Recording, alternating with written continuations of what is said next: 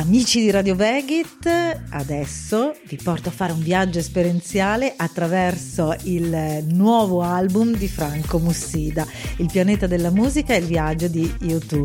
E Franco è proprio con noi. Ciao Franco, che piacere! Ciao, un piacere mio, grazie. Ascolta, non potevi non essere con noi oggi perché l'album è bellissimo, è veramente un'esperienza, devo dire, un'esperienza. E poi perché in uno dei pezzi, adesso poi raccontiamo bene tutto l'album, L'oro del suono, tu canti: superare questo bulimico consumare inutile, nutrirsi di essenza, equilibrio, meno carne, più coscienza. Cioè, era per noi, era proprio l'hai scritto per noi. No, ma io l'ho scritto, sicuramente voi siete un movimento di grande sacrificio da un lato,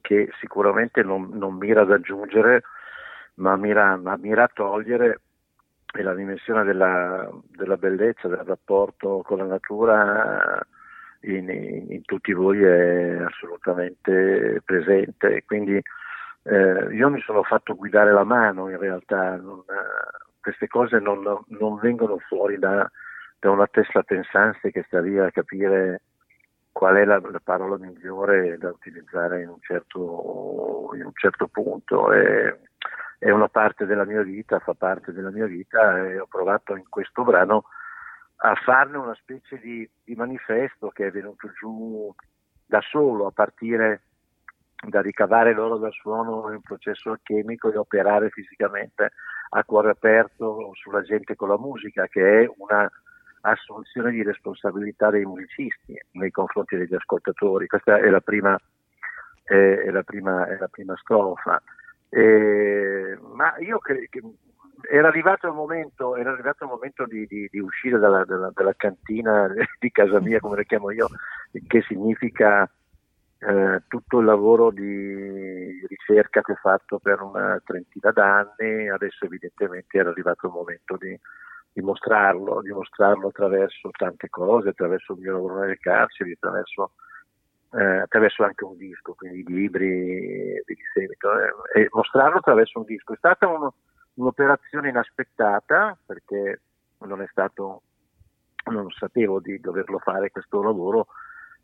Ho incontrato a un certo punto uno strumento nuovo per me, uno strumento musicale, una chitarra nuova, che mi ha illuminato per certi versi. Mi sono innamorato perdutamente di questo suono, ed è quindi un viaggio attraverso il mondo dei sentimenti, fondamentalmente, questo lavoro, e ci ho messo dentro un po' gli ultimi 30 anni della mia vita, per cui quello che leggi Yotu è un bimbo, è la forza dell'io, della forza del tu messi insieme, che operano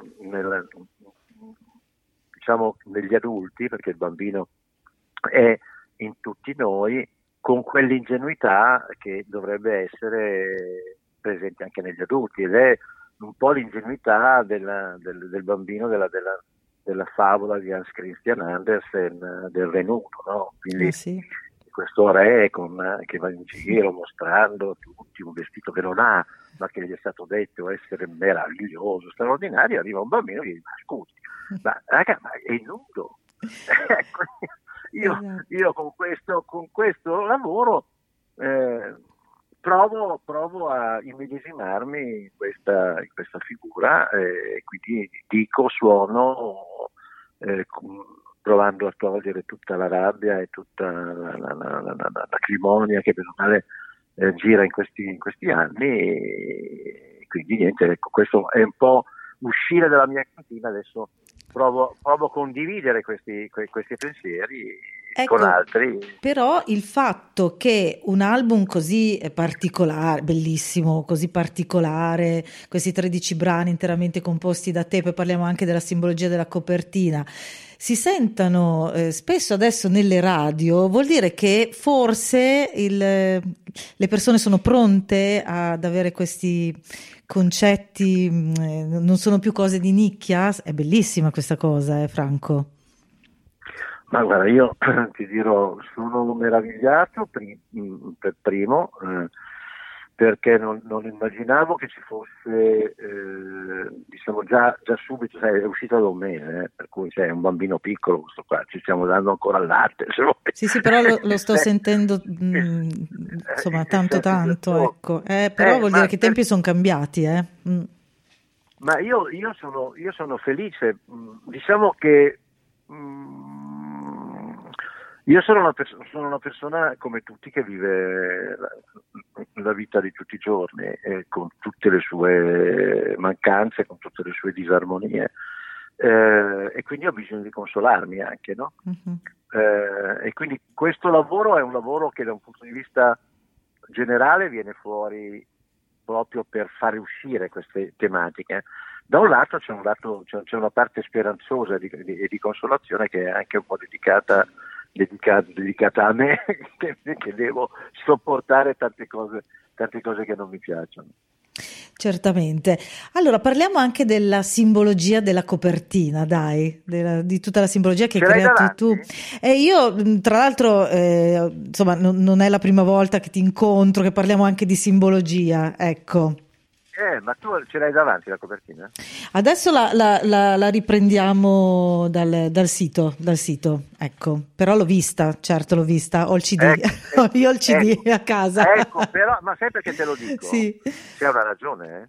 C'è una ragione precisa, perché quello che vedi nella copertina è una sorta di ideogramma cinese. Sì. Quindi quello che ti arriva è qualche cosa che racchiude qualcosa di bello, cioè si percepisce che dice qualcosa di interessante. In Quella roba lì. oro, color oro, ecco. Esattamente, Sì. però non sai che cos'è. È bellissima. Allora io Qui ti in radio stanno invito, dicendo tutti che bella, perché adesso l'abbiamo aperta davanti, ce l'ho davanti agli occhi. Ho il CD a casa che è pazzesco, vabbè. ma aspetta un attimo, tu riesci a fare un magheggio che è quello di voltare la copertina verso sinistra. Io tu.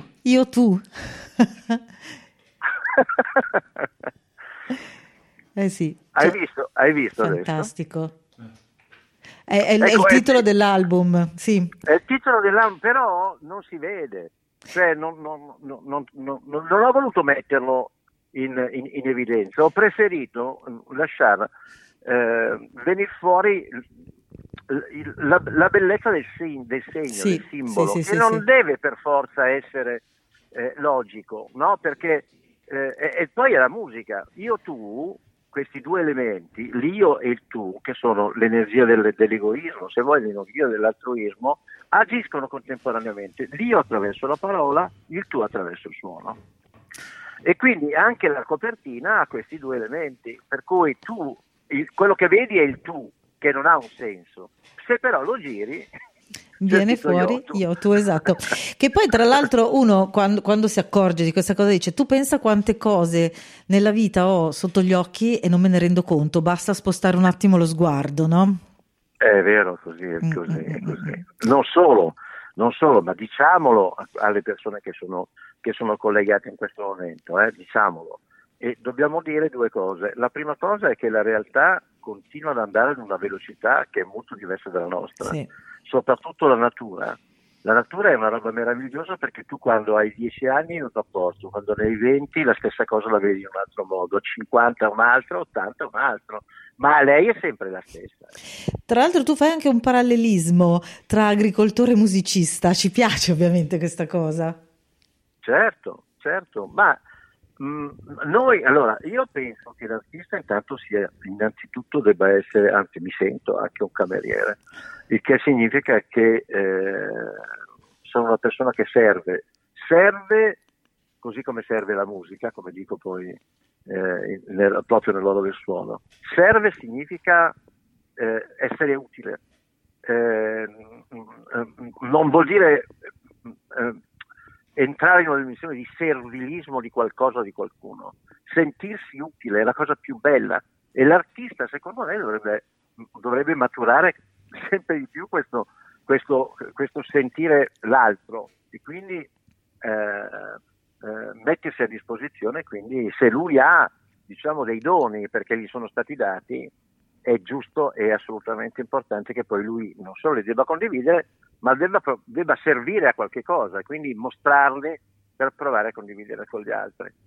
E l'agricoltura, per tornare all'agricoltura, e la natura, fa la stessa cosa con noi, cioè la natura è al contrario, è la nostra vita prima, cioè lei serve a noi e noi dobbiamo fare molta attenzione quando immaginiamo di servire a lei, perché lei non ha bisogno di essere servita da noi, lei basta già così com'è, cioè dobbiamo soltanto in qualche modo semmai poter godere al massimo della sua bellezza rispettandola nel massimo dei modi possibili, voglio dire, anche attraverso l'arte dei giardini, una cosa meravigliosa. Fantastico. Ma prima di tutto c'è il rispetto per le piante, devi sapere chi sono e che sono esseri viventi. E che hanno un suono, abbiamo scoperto, con i sensori si può sentire proprio il loro suono. E io sono affascinata, no, da questa, so che il gelsomino fa di quei suoni che sembrano un violino, insomma c'è tutto un mondo davvero da scoprire intorno alle piante e alla natura.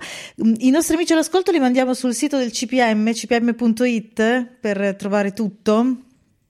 Allora sul cpm.it possono ordinare l'album se vogliono, magari gli metto anche 2 parole io se vogliono farlo. Volevo soltanto ricordarti un'immagine che mi viene in mente adesso, certo. Parlando della natura. Allora, quando io lavoro sul codice musicale, cioè tutto quello che in qualche modo è il mio interesse personale dal punto di vista della ricerca, è lavorare sul codice musicale, ovvero la parte oggettiva del codice musicale, che sono 5 elementi, e vedere come poi i temperamenti delle persone decodificano questo elemento oggettivo per farlo arrivare qualche cosa di proprio. Uno degli elementi di suoni assolutamente personale, quindi il gusto personale che è poi il filtro musicale.